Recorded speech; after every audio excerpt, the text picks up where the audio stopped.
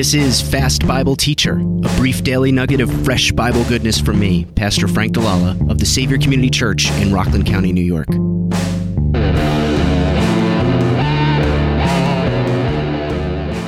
We talked a little bit last time about an element of time in praising God for who He will be in your future. We can confidently walk into the future knowing that God is supplying us with grace at all times.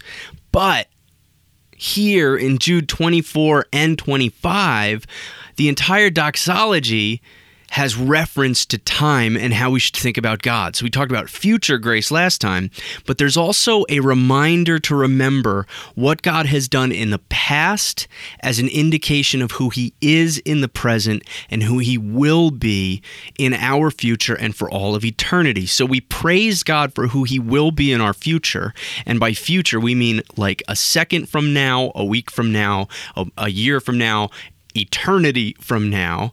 But there's also a reminder to praise Him for who He has already become in our past. So Jude verse 25, we've come to the last verse of Jude. We actually have more episodes on Jude, I believe, than there are verses in Jude. So I guess we were pretty thorough. Verse 25, Jude says, "To the only God, our Savior, through Jesus Christ our Lord, be glory, majesty, dominion, and authority before all time and now and forever. Amen."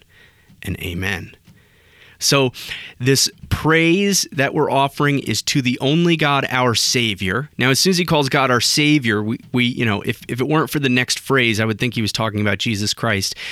But here he's talking about God the Father, because he says God is our Savior through Jesus Christ our Lord. So he's giving glory to Father and Son in this verse by remembering that God became our Savior through the work of His Son, by sending His Son. While we would tend to usually refer to Jesus as the Savior, here he's recognizing the Father's role in sending the Son, who became our Savior through the work of Jesus Christ. So He's our Savior. Now, when we talk about Him as Savior, that means we were captives and now we've been set free. It tells our story. You don't need a savior unless you are someone in need of saving. So He saved us from captivity. He saved us by bringing us from death to life through His life and through His resurrection. And so it's to God the Father who sent the Son. He says, "Be glory, majesty, dominion, and authority before all time and now and forever. Amen." So He says, glory. Schreiner writes, glory signifies the honor, resplendence, and beauty that is ascribed to God for His saving work. Glory can also mean weightiness, as if God were a heavyweight, as if He's someone that we should be impressed by and someone that we should be in awe of. And so when he says, "To God be glory," the glory we're giving Him is in direct relation to the things we just said about Him.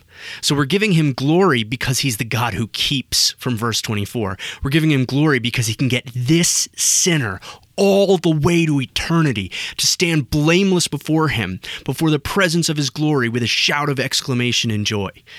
So that's weightiness. That's presence. That's a God who's worthy of honor if He's able to get this sinner all the way there. He can truly do miracles if He's able to do that. Then he says majesty. Majesty also speaks of a state of greatness or preeminence, according to Bauer.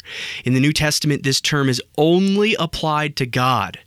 Jesus has supplanted the authority of the empire and made God our only king, writes Peter Davids. By ascribing Him dominion, we recognize that He exercises rule with great and powerful ability, according to Bauer. Next, we ascribe Him authority.